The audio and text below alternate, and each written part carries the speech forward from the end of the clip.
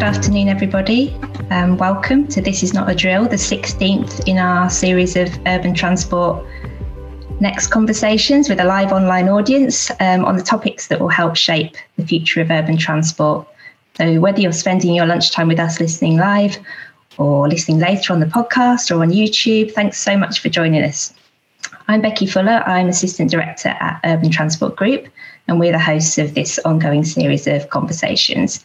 If you don't know us, we're the UK's network of city region transport authorities serving over 20 million people. Our job is to make sure transport can play its full part in making our city regions greener, fairer, happier, healthier and more prosperous places. I'm really pleased that so many people have signed up to take part in this event today, given that it's a topic that couldn't really be any more urgent. And we've got a great lineup for you. Our chair this afternoon is Glenn Lyons, the Mott MacDonald Professor of Future Mobility at the University of West of England. Glenn specialises in addressing transport sector developments in the context of uncertainty, including leading a 3-year European project on planning for an uncertain world, as well as a series of technology roadmaps for the DfT aimed at reducing carbon emissions from UK transport. Glenn's joined by Caroline Watson, Programme Director of Transport at C40 Cities Climate Leadership Group. Caroline is responsible for driving and delivering C40's global transport strategy, including its leading on its Green and Healthy Streets Declaration, which has seen 36 cities commit to procure only zero-emission buses and to introduce zero-emission areas. We're also joined by Urban Transport Group's Director, Jonathan Bray. Jonathan's been our Director since 2008, but has dedicated his entire career to developing and advocating for progressive policies on transport. His achievements include being one of the leaders of the network which ended the dominance of the road lobby on national transport policy back in the 90s, through to winning better bus powers for transport authorities, which are now being used to bring buses back under local control. And you in the audience can also be part of this conversation. You can submit questions via the Zoom Q&A box. Please keep them short, sharp and snappy. You can also upvote your favourite questions, and that will make it more likely that those questions will be addressed by the panel. So Glenn's going to be picking those up in the last 15 to 20 minutes of this conversation. You can also use the comments channel of the Zoom call, but please don't put your questions in there because we might miss them. And you can also tweet us at UTG_UK. Join the conversation using the hashtag UTGNext. I'll now hand over to our chair, Glenn Lyons. Over to you, Glenn. Great. Thank you very much, Becky. And thanks, everyone, for joining us this lunchtime. Hope you got something nice to eat while you're listening in. And I'm really delighted to be here in conversation with Caroline and Jonathan this afternoon, addressing what really there couldn't be a more enormous and challenging topic, it seems to me, at least for the transport sector right now. And I think our job in our conversation, if we can manage it, is not to give you a big helping of blah, blah, blah, but also in terms of this being in any sense a counselling session, not to leave you all feeling even more despondent and anxious than perhaps some of you are feeling already about this topic. So yes, we'll try and be realistic and challenging with each other in the conversation, but also looking to see if there are some positives. For myself, at least, I'm sort of thinking in career terms. I never intended to end up here.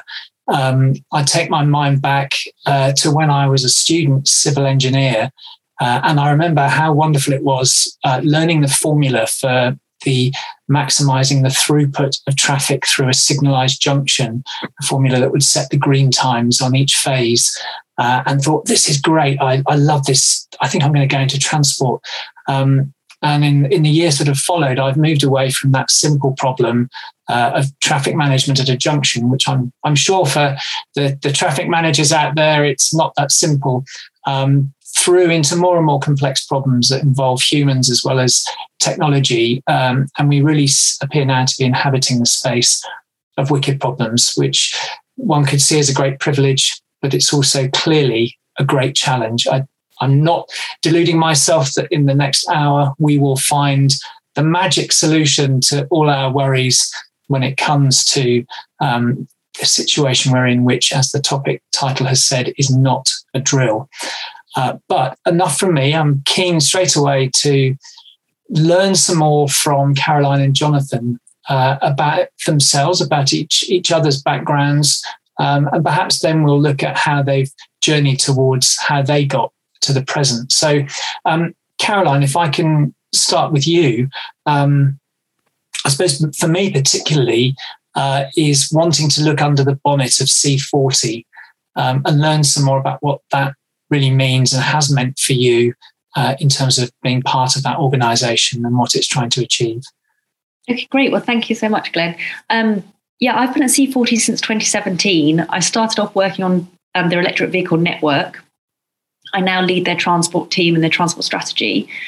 And it's a global network of mayors. It's about 96 cities around the world who belong to C40. And it's a selective club in the sense that mayors and cities have to meet certain participatory standards and leadership standards to be part of the organisation. So they have to be seriously committed to climate action. That's what C40 is about. So we call ourselves C40s, but we're actually the C40 Cities Climate Leadership Group. And as I said, it's 96 members currently. The chair is London's Mayor Khan, and our president is Michael Bloomberg. So he was one of the founding members when he was the mayor of New York, and Ken Livingstone as well was one of the founding members. So we've been going for a while since those mayors were in office. But we've grown. We were originally 40 cities. We're now 96. But we've got huge wealth of ambition amongst those cities. And I think that's the really important thing. Each city has developed a climate action plan, and that climate action plan is aligned with 1.5 degrees warming. So to try to reduce our emissions in line with that target. So it's a very serious organisation, and although we can be fun too, but in terms of very serious in terms of the climate action that our cities are taking. And my job is to help those cities reduce their carbon emissions from transport.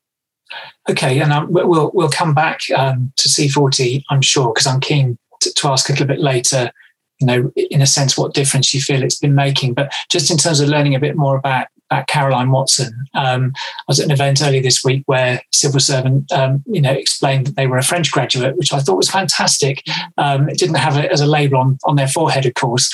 Are there one or two things about yourself that will be helpful for our audience to get some orientation, the type of person you are, what's motivating you, particularly in this area? Sure. I'm not a French graduate, and I embarrassingly am quite British in the sense that I can't speak another language, but that's my confessional. I thought it was interesting, Glenn, what you said at the beginning about how you didn't see yourself ending up here. I kind of did see myself ending up here. I mean, I didn't know exactly what I was going to do, but when I was at university, I read a book called The Carbon War by Jeremy Leggett. And it was such an eye-opener for me. It was all about the Kyoto Protocol and the negotiations, but the role of the fossil fuel lobby. So it really laid out the stark reality of climate change, but also the incredibly difficult political challenge we had in terms of trying to solve the problem in light of all the vested interests. So I chose to do, following reading that book during my undergraduate, I became a master's student looking at environmental politics, because I thought politics would be where the solutions were. I then got a job working for a Labour MP who was on the Environment Committee in Parliament. Then I moved on to the Environment Agency working on transport policy. And I guess that's how I ended up in the transport world. And then one of the longer term jobs I had was working at the Energy Saving Trust on their electric vehicle programs. Hence the reason I then started at C40 working on electrification as well. So deeply in your DNA, the topic for today. But you've stayed, I'm sensing, sort of within, if I were to say direct action, your direct action is C40 and what we can achieve together as professionals. Have you had moments, in your journey where you thought, personally, I have to do something more, or have you had that fulfillment in your career through these different roles in addressing this topic? Yeah, I mean, I'm a firm believer that we need to be taking action from every side. So I have huge amounts of respect for, Greenpeace and all the direct action they take. I am not brave enough to do that. I like my creature comforts too much. I'm not going to go out to sea and do those sorts of things, but I'm really grateful that they do. I've always felt that, you can't get change without political change. So that's why I love working with our mayors, because the mayors are serious about the change, and we're trying to help them to be even more ambitious than they already are being. But yeah, absolutely. I felt the sense of the emergency growing. I've been involved in this since it was 2001. I read that book by Jeremy Leggett. It's been over 20 years now. So I can, there is a sense of frustration amongst myself and colleagues who've been in this sector for the last 2 decades that we've wasted so much time. But I'm still hopeful. And I know that there's a lot of great stuff that's happening that we can discuss today that we just need to accelerate. Yeah. Okay, well, let's use your reference to an influential book, putting Jonathan on the spot as an intro for you, Jonathan. No problems if you're, not minded to be reading books in that way. But is there a book, or was there a person or an event that you can look back on in your kind of journey as something that was influential, that you said, yes, that's speaking to me. This is why I now find myself as the director at the Urban Transport Group? Yeah, I mean, I suppose going back, there is events and people. I'm a bit of a child of the 80s when things were quite polarised politically, and I was always interested in transport. And when I came to London, it's kind of hard to imagine now, but at that stage, there were plans to close down a number of central London tube stations. There was the King's Cross fire. Bus services were being cut back, and there were plans for major roads in inner London, including on arterial routes into the centre and the inner ring road. I mean, I suppose it's a good sign in a way, but some of this is really quite hard to imagine now, but that was the case. So I wanted to change the world, and interested in transport. So I got involved in a local transport campaign, Lambeth Public Transport Group, with someone who did kind of set me on this path in many ways, John Stewart. Some of our listeners may be familiar with John being involved in many campaigns over the year, a brilliant campaign and very good at encouraging people to get involved. And as one thing about life is one thing leads to another, doesn't it? And from there, I got involved in a transport campaign that was campaigning for better public transport across London, opposing some of the things that were going on around the cutbacks, and also in the anti-roads campaign in London, which was successful. The roads I've described didn't happen. There was still some road building in London, but the vast majority of it was not back. From there, me and a few of us went on to found a national anti-roads campaign called Alarm UK, which again was successful in reducing the size of the road programme substantially, and also not getting rid of roads, and still there, of course, might come on to that, but kind of reorientating policy towards, okay, well, if it's not just about roads, then we have to do something on public transport. And that's kind of stuck since then. Various policy work with Transport 2000 that was, ran the Save Our Railways anti-privatisation campaign, which didn't succeed until about now, where it's kind of succeeded in that it's fallen apart. So it was a delayed gratification, but it was a high-profile campaign. And then finally, Urban Transport Group, which was a good fit for me because it's enabled me to use my lobbying skills. But instead of just being completely on the outside, an NGO, it's with organisations that can and do deliver things on the ground, which I very much enjoy. And one of the topics we're talking about today is about, okay, there's the case, the arguments, we know that, but it's actually in most respects now a practical task.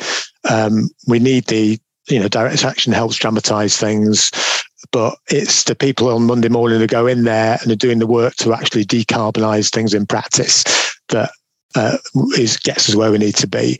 And it's that complicated practical task that particularly interests me at the moment, and the role that city regions can play. And I think what you've done very well there is, remind us, not all of us will have experienced some of those challenges and battles in the sense that you were involved in over years past. But it does remind us that the world doesn't stand still. And to some extent, we can rest assured that the world could have been a worse place than it already feels for some of us, had not the people like yourselves, you and Caroline, been engaged in the way you have been, trying to, I suppose many of us in our profession are motivated by stewardship over a better future. Although I'm also reminded of a report Phil Goodwin wrote some years ago, which he called Running to Stand Still, which was, this notion that it could have been an awful lot worse, but it's clear it's not very good still, nevertheless. So I wonder if I'll perhaps come to go with you first, Jonathan, and then come back to Caroline. In terms of where you've been and where we've got to, and maybe I can do that through the lens of these two great organisations, the Urban Transport Group and C40. What would have happened?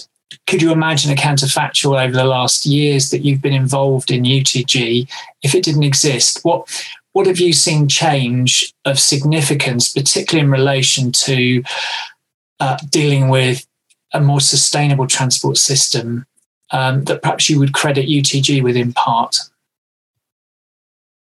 I think our role has been to help areas learn from each other. As a network of people who are doing similar jobs. I think we've done that. I hope we've managed to advance some of these policy agendas.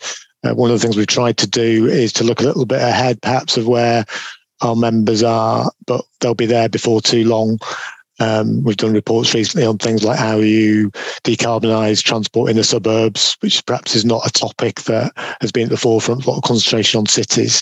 So we've played that role. We've done our best to lobby for the funding and the powers that our members need to improve public transport. So all that makes a contribution. But I think a lot of the kind of bigger advances have probably been made in specific areas. When you think of some of the things that have been happening in London around the active travel agenda, around road user charging, or Birmingham, who have also introduced charging in their air quality zone that includes cars, or when you look at some of the stuff that's happening in Wales, which perhaps we could talk about later. But hopefully we've been able to provide some kind of policy support, some networking support to help advance that. But really it's about what happens on the ground, what people do when they get into work on Monday morning, and the political leadership that's got the courage and bravery and willingness to take on some of these big challenges in specific localities. Okay, Caroline, what about you? What C40 achieved, might you say, or do you feel wouldn't have happened without it, or might have happened if it hadn't stood in the way even? Well, I think some of the things that Jonathan has said, really resonate with me in terms of us being a network where ideas are shared and best practices shared. But I think one of the things about politicians is they can be quite competitive, as you may know. So, I think it's fantastic when we bring mayors together and they're all shouting about their achievements. And I think what, C40s are very mindful of is that it's not just about giving everybody a pat on the back and giving them a platform to shout about what they're doing.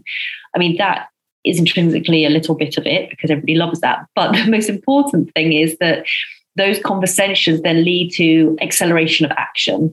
And one of the things that really warmed my heart recently was when we got an email from somebody, I won't name the city, somewhere in the Netherlands, saying that they had the largest electric bus fleet in Europe. And we were like, well, no, you haven't. You haven't, because we know who has. And it was actually, at that point in time, it was London.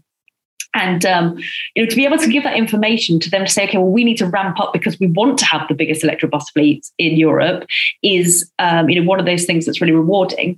And another couple of examples, I think, where C40 has an impact, these are just small examples, but just to bring it to life, is that we have this, well, the bigger example is we have this Green and Healthy Streets Declaration where we've brought 36 cities together, where they've signed to commit to introducing zero emission areas in 2030 and ensuring a major zero emission areas in 2030 and electric zero emission buses from 2025. And off the back of that, Rio City Council actually passed a law making it the law that they would bring in this zero emission area. So without the declaration, that wouldn't have happened. So although the declaration is, it's a piece of paper that cities sign, it's not legally binding, but it can lead to things happening in the city that are legally binding that then mean that it will be introduced. Another example is LA. We had what we called a Clean Bus Finance Academy, where we brought lots of city delegates to London to see, to learn from each other, listen to investors around bus finance. But they went to see the Waterloo bus depot. I think I'm in a family of friends here where we can get excited about bus depots because I have to say the guy who runs Waterloo bus depot is an evangelist for electric buses. And what he's done is incredible, that it's quite a small bus depot and it is full of electric buses. So all these city delegates from around the world are going, wow, I mean, this is incredible. Like if you can fit electric buses in here and you can fit in the charge points and you can convince the drivers to use them, and they're learning about all these things. So the woman from LA said, I spent 3 days in a workshop and it all made sense. It was very theoretical, but it made sense on paper, but I wasn't really feeling it. Now I've drunk the Kool-Aid. I've got to go back to LA and tell the mayor we can do this. And following that, the mayor came out and made a commitment that all of the buses be zero emission. So every bus now being procured within the powers of the mayor of LA is now zero emission. And so I think we can take, I mean, mayor of LA will take personal credit for that, I'm sure, but I feel that C40 can really take some credit for that too.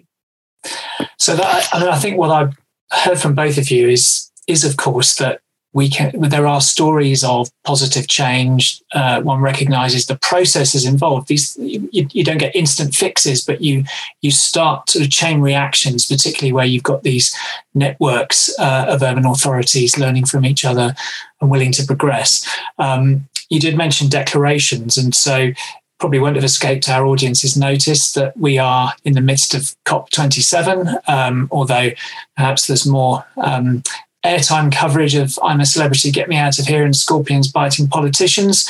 Who knows? We're told that there are 25% more delegates this year linked to fossil fuel industry than there were last year. And one quote I saw was that COP27 looks like a fossil fuel industry trade show. So pledges and commitments and intentions we hear a lot of, and of course we're aware of the policy action gap often when it comes to transport developments. We've made progress in the past, and one can see some really exciting developments in cities. But my concern is whether we've got the velocity we need, the speed and direction to address the seriousness of the problem we're facing. So I wonder if each of you have got an example of the here and now, which you feel might get closest to something that could really give confidence to other cities, to other professionals, that serious change is possible, or that we're at the beginning of an upswing that could really become sort of transformational change that we're going to need globally. I know that's a big question to ask you both, and it may be hard to root around to find those, but anything that comes to mind that it has inspired you? Who wants to go first? You go first. I've got a couple of thoughts. So I think I really like the example that comes from Jakarta, actually, in Indonesia. It may not be the first city that everybody thinks of when they think of progressive transport, but they are doing some really fantastic things. So they've expanded their public transport network and they've integrated with informal transport. And over the last 5 years, they've doubled public transport coverage. And so the city has gone from the fourth most congested city in the world in 2017 to the 46th most congested city in the world. So 46th isn't bad considering they were at number 4 in 20. So that's not 46th in 2021. And the way they've done this partly is, as I said, expanding the public transport network, but also introducing something called the Jack Lingo card. So, I mean, I lived in London for a long time, so it's a bit like the Oyster card, which other cities have similar things.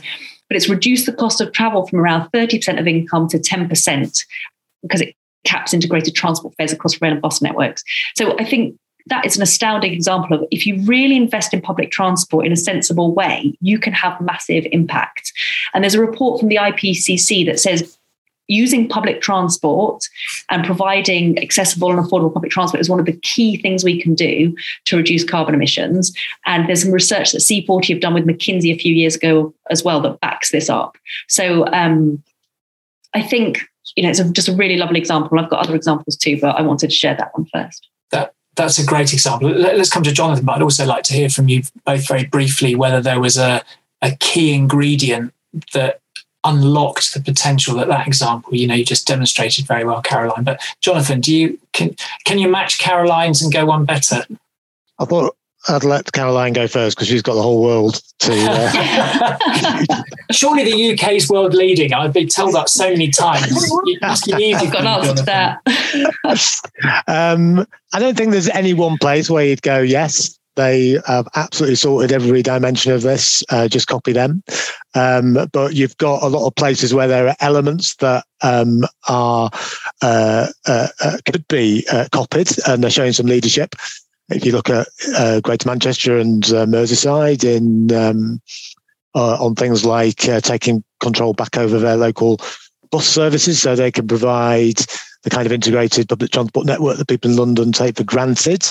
I think if you look at Wales, which I know is not a city, but I think they're doing some really interesting stuff, and they perhaps don't get the attention and credit they deserve. So they've got a moratorium on new road building and doing a review of that. So I think one of the easy places to start with climate action is stop doing things that actually make things worse. And building more sprawl distributor roads at vast cost as well. It's not just whether they're a good idea, it's the vast cost of these things is taking money from things that would be actually helpful. They've got a new appraisal system, which is moving away from the dominance of journey time savings as the driver for projects.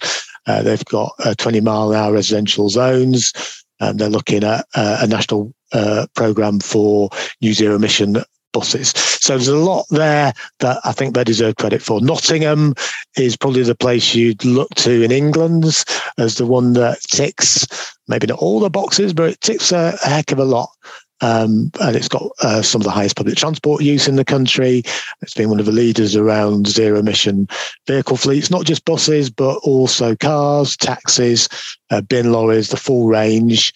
And they're also making connections with energy and with the built environment, which I think is very important. I don't think we can approach this just in a transport silo, an energy silo, built environment silo. We need to make those connections. So it's got its own power station, its own heating grid. Its trams are powered by renewable energy. So it's making those connections. So it's also aiming to be the first climate neutral city in 2028. So I think there's a lot of places, and perhaps that's where the value of our respective networks come in, is sharing this stuff and trying to get people enthused and excited.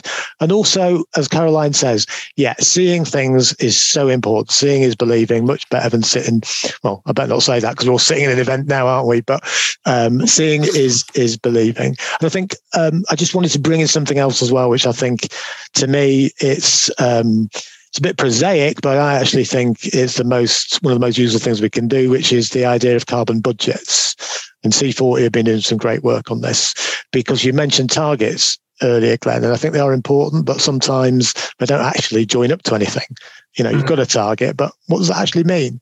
So the idea of carbon budgeting is each department of local government has its annual budget for carbon, including, absolutely crucially, the chief finance officer. So it's not just the climate person down the corridor or the transport planning person. Everyone in the organisation is linked to specific budget targets in their part of the organisation. And where you've got two issues linked together, like housing and transport, where's a cross-cutting issue, you can set up cross-cutting committees. And we're seeing that in Nordic countries, we're seeing that in Los Angeles. It'd be great if we could see it in the UK, because it's a practical measure that goes beyond the rhetoric and the big targets, which are important, but it needs to join up to something. And that's what carbon budgeting does. So I'll just pick up on that target point if I can. And this is in no way being disparaging of either of you, but I'm thinking, wouldn't it be great in all these events if we had a sort of Greta blah, blah, blah-ometer in the corner, where we could really get a sense of whether what we're hearing means we're getting anywhere close to the territory we need to be in for not just incremental improvement, which perhaps we've all been working hard to achieve in our careers, but something that feels like we're getting that upswing that will change lives and transform cities, but the wider landscape. And of course, perhaps the most frightening target of all for me at the moment is that we need a 45% reduction in global emissions, not just in transport, by 2030 against 2010 levels. And at this point, emissions are still growing. So we've got 7 years to achieve the impossible, after which we move beyond 1.5 degrees. And most of us are perhaps feeling rather warm this November, rather than having our heating on because of the energy crisis. So that sort of sets the big picture for the scale of the challenge we've got here. Now, you mentioned, Jonathan, in reference to what Wales is doing, and of course that takes us beyond just the urban environment. So coming to my next question, which I'll perhaps pass to you, Caroline, first of all, how much can cities do in terms of the forms of mobility and the lengths of journeys that are involved compared to that bigger picture of decarbonising a whole sector, where, as we know, about 27% of emissions in the UK are still attributed to transport? Well, it's a very good question. I mean, a lot. I guess the answer is a lot, but not everything. So, the scenario to get to 1.5 degrees or to limit warming to 1.5 degrees, we need everybody acting together. And I think just to go back and reiterate what Jonathan was saying about carbon budgeting, I mean, I think that seems like a huge solution, not just for transport, for all of carbon emissions. And that is something that we're actively working on with Oslo and other cities, including Swane in South Africa, Rio, London, just to name a few. And I think, everything you've said, Glenn, is right. I'm just trying to reflect on quite a lot of the things you've just said. But we don't have much time. And I think it's really frustrating from a personal perspective, but I know a lot of us will agree that, we've literally been talking about this for decades and we've not been accelerating enough. And I think Jonathan hit the nail on the head where he was saying we're still spending money on stuff that's making the problem worse. So, the UK government, I think it was under Theresa May a few years ago, came up with, it's a climate emergency. Yes, there's a climate emergency, but we're not acting like we're in an emergency. And, I think the carbon budgeting would be a really huge solution in terms of saying, okay, we talk about finance, and everything is wedded to how much everything costs, but we don't think about the carbon cost. And if we're really we really are in a climate emergency, that's undisputable. But whether we're acting like we're everyone is quite clearly that we're not. You only have to look at the newspaper every day and the news every day to think, well, if the climate crisis is as bad as everybody thinks it is, why are we not talking about it all the time? So I think the carbon budget is a way to really address that. And you're going to have to remind me what the question was, because I tried to address some other points you made. To get a sense of, we look at urban areas, of course, because they reflect a huge proportion of the population. But in terms of people going about their lives within urban areas, which clearly tend to be better served by alternatives to the private car than the wider population, but those are perhaps shorter journeys. We're not talking about the longer distance journeys, the intercity journeys, rural transport. Is that where the real battles are going to be won or lost? Or do urban areas have an absolute front and centre role in decarbonising on behalf of us all? Yep, of course, thank you. So I think the statistic is something like 70% of people in 2050 will live in cities, and it's around 50% now globally. I don't know what the numbers are for the UK specifically. So this has to be fought and won in cities. That's not to say we need to ignore national policy. We need to ignore urban and suburban areas as well, but the vast majority of people and therefore the associated emissions are in cities. And also cities have powers that they can, introduce and use when national governments aren't acting. So I think from C40's perspective, that's why we think cities are a priority, because there's so much impact that we can have. But at the end of the day, we can't do this without national government either. So it shouldn't be an and/or, it needs to be a both. But it shouldn't be an excuse either for urban areas not to act because the national government isn't, because they can do a lot of things themselves. I think there's a point here around density, and I guess it's a planning issue. So, my understanding of planning is that, there are decisions that are made at the local level, but there's also policy that is dictated at the national level. So we have to look at where the right decisions and wrong decisions are being made currently. But there's a really nice report from the Centre for Cities that some people may have seen that basically makes the point that density is fundamental in terms of getting the uptake we need on public transport. And it gives an example of between Leeds and Marseille. And it shows that if you were to have that, so Marseille has a better transport network than Leeds. No offence to anybody in Leeds, but apparently it does, according to the Centre for Cities. But if you were to replicate Marseille's public transport city in Leeds, you still wouldn't get the same number of people being able to travel into the city centre within 30 minutes as you would in Leeds because of the lack of density. So I think it's just a really nice illustration to say that we really need to start, along with the carbon budgets, we also need to start planning according to carbon impacts. And we need to start thinking about carbon impacts in everything that we do. And so it's not too late. And if we get to 1.6, it will be disappointing, to say the least, but it's better than 2.6, which is the trajectory we're on now. And what we can't do is just say, this is too hard, I'm not going to do anything, because I think we all care too much about our children, our nieces and nephews, and the future generations to just not do that. So final point, and then I will let Jonathan speak. I think another key thing that we should all remind ourselves is that if we get this right, the solutions to decarbonising transport are the solutions to cleaner air, making us all active, healthier, increasing footfall in our cities, increasing the economic benefits and reducing congestion. So there's no reason not to do this. So I think that's what we really need to focus on. And I'll stop. That's great, Caroline. And that's given Jonathan plenty of pause for thought. And again, I think from your experience with Urban Transport Group, Jonathan, Caroline's been emphatic about, in some ways, it still feels like we're going in the wrong direction with certain actions rather than making serious headway in others, although you've given some great examples of progressive activity. I've heard several examples where officers are advising members that, the longer you wait because of political nervousness, the tougher the solutions are going to have to be, unless you're going to tear up your climate emergency declaration and your 2030 targets. What are you sensing, Jonathan, perhaps from the political sphere? Is that message landing and driving home for politicians? Do they have the sense of agency and confidence to be more bold and ambitious? And it's really not as good as we thought, after all. What can you say in defence of Leeds after Caroline?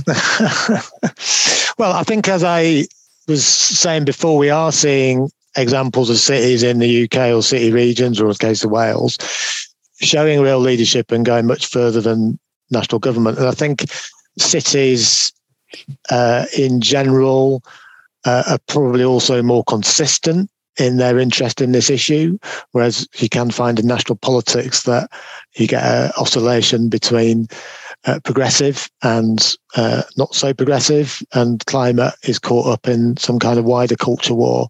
I mean, cities do oscillate a bit, but less, I think. And they have been where most of the action has been so far in the UK. I think more widely, your point about I think climate is one of those issues where it's very easy to oscillate between despair when you think about the big picture, and hope when you see something good happening. And maybe it's just me, but that's what I find I do a lot. It's kind of hope, despair business. But I think what I come down to is you can only do what you can do in your specific role that you have. No one person can achieve the wider global outputs. So you just got to do the best you can in the situation you've got.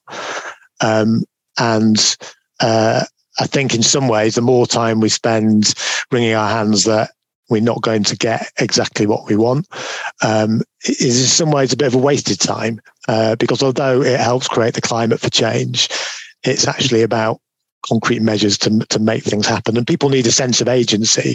So there is the danger that if we focus on, we're not going to be where we want to be, which we're not where we want to be now. I think it's a question of how far away in the end we are from where we want to be. It's not going to be what we want. But if we need to give people a sense of some kind of agency and hope, because we need people to be inspired to get on and crack on with the practical tasks. And I think I was in Malmo earlier this year, and I really like their attitude to it, including the people working in local government. They're learning from each other. They're trying new things. Not all of it works.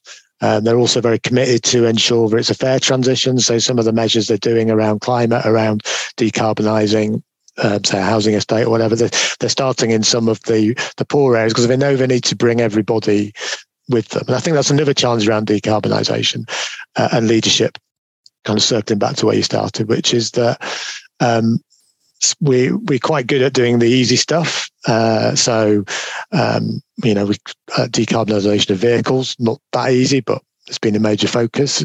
In my view, it needs to be done. But the harder stuff, traffic restraint, all those kind of things, obviously people are more reluctant to be in the forefront. And it is tricky because you do need to some extent, bring people with you, because it's a bit like if you go at the king, you better not miss. And we did that in the past with big push on road user charging. The fuel protests we had in 2000 set us back a long time. So you need to be kind of savvy. You need to be brave, but you also need to be slightly opportunistic. What kind of traffic restraint measures can you get in when that will stick? Because if you have these big setbacks, they really can be major setbacks. They put other politicians off from doing it. So you need to be brave. You do need to be idealistic, but you also need to have that kind of hard-headedness to understand where the opportunities to move on the harder stuff are going to stick, and you're going to manage to get it through. And we are beginning to see that, I think. And I can hear, perhaps within both of you, but certainly what you've just been saying, Jonathan, that, and I suspect many of us, people in our audience, are doing this, trying to make sense of this situation we're in and how we're feeling personally about it, and as professionals wanting to make a difference, and yet sometimes feeling that despair because of the frustration that it's simply not enough. I can see, for example, some challenge from our audience with your reference to Wales. Is it more than smoke and mirrors? Is what we're hearing really materialising on the ground? And of course, that's a journey of change. I think the political will is there in Wales, but the percolation through into change on the ground is a separate matter. Something else that's been raised in the audience is in relation to goods movement. I think we naturally gravitate to moving people. And yes, we've got electric vehicles starting to make their way into the fleet. But from both your experiences, and perhaps back to Caroline, indeed, the Secretary General of the United Nations reminding us about the perils of food shortages around the world. So maybe there won't even be enough food to move around. But do you see freight coming into more focus in your sphere of C40 than it has in the past? And is that driven by climate change in any sense and the decarbonisation agenda? Yes, absolutely. So freight is one of the big challenges for our cities, and they're constantly telling us this is what they need help on. And we're currently running 2 projects at the moment, one in Milan, where we are running a pilot on bicycle couriers. So trying to get the last mile replaced with bicycles. And I think that's something you're seeing more of in cities is, that not just the transition to electric vehicles or even hydrogen in some circumstances, but also the transition to, do we need to have a vehicle? Like, do we have to have a motorized vehicle coming into the city centre, or can it be replaced with bicycles? So it's definitely something we're exploring. I know in the Netherlands, they're being super ambitious around this, and they're having, I think it's like 26 zero emission zones for freight vehicles. So I think there's a huge amount we can learn from what's happening in the Netherlands. That's great. And just to say, your examples, both of you, are being well appreciated, I can see in the audience. And I suppose that's the power of both the networks, the coalitions that you represent, that we really do need to give our officers and members the confidence to know others are fighting the good fight and in some cases breaking through. Has that been quite an important trait of your 2 networks? Jonathan, would you say that's perhaps one of the key contributions of UTG, that it allows that cross-fertilisation and exemplification of what's possible? Yeah, I think so. And also being a voice for local transport, because sometimes it can be not get the attention that national rail and national highways to do. But I think and it's also giving an opportunity for people doing good stuff in local government to get that message out there, because there's not necessarily a trait of local government to do that in the same way that it can be in the private sector. And maybe just going back to the freight point as well, because that's one area that we've done some work on, and we have a freight network which we bring together. And I do think we should have more of a focus on freight. I think it has had more of a focus in recent years than it might have had in the past. But I think one of the challenges of freight in the UK is that it's, up until recently at least, it hasn't been causing as many problems. Things were getting delivered to shops. It wasn't at the top of politicians' problem list. And also as an industry, it is quite competitive. There's competition in that market. However, unfortunately, that can mitigate against the idea of making more interventions in the sector, which I think is what we need to do, because freight doesn't really pay its full costs in terms of its impact on safety, on the environment, on congestion and air quality. But also the fact that it's so competitive means some more things we need to happen don't necessarily happen. So, for example, on rail freight, which has been growing to some extent, but it's all about long-haul bulk freight.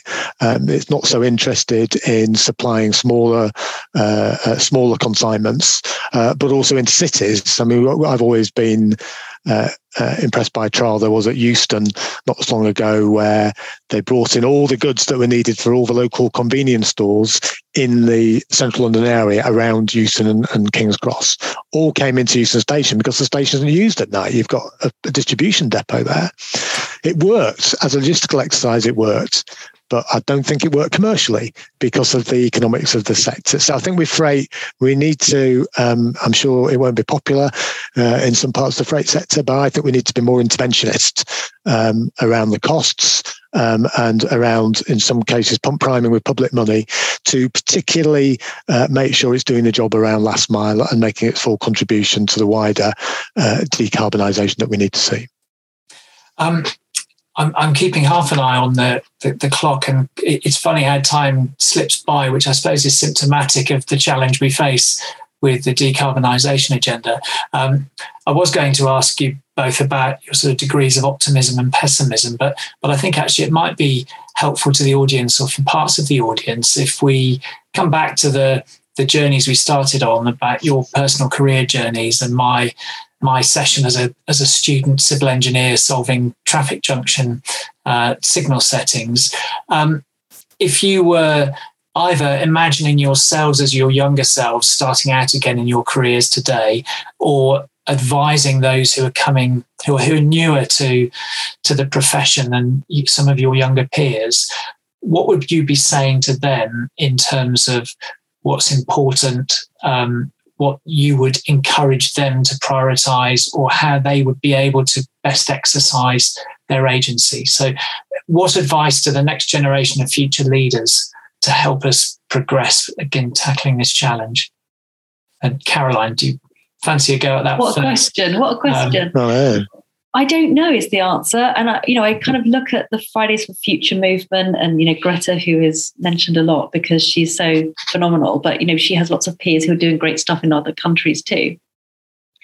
And I kind of feel like they're doing it better than I ever did. What advice can I give them? I kind of feel, so the answer to your question I was going to say when you asked about I know you changed the question, but the pessimism or optimism one, I was going to say we just need to be pragmatic.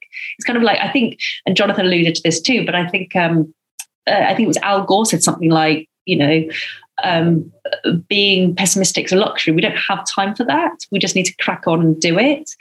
And I think, so maybe that's the advice I would give to young generations, but I don't think they need that. I think they need us to listen to that and just say, let's just get on and do it and stop talking about it. Beautifully put, which probably suggests we should be listening to younger generations more than expecting them to listen to us. Jonathan, what do you mean? I would say stick to your guns and your principles. You may have to tack and weave a little bit, but it's always a terrible temptation to give in to groupthink. And it's usually not a good idea. So stick to your principles and find your own way through, because you will find a way through.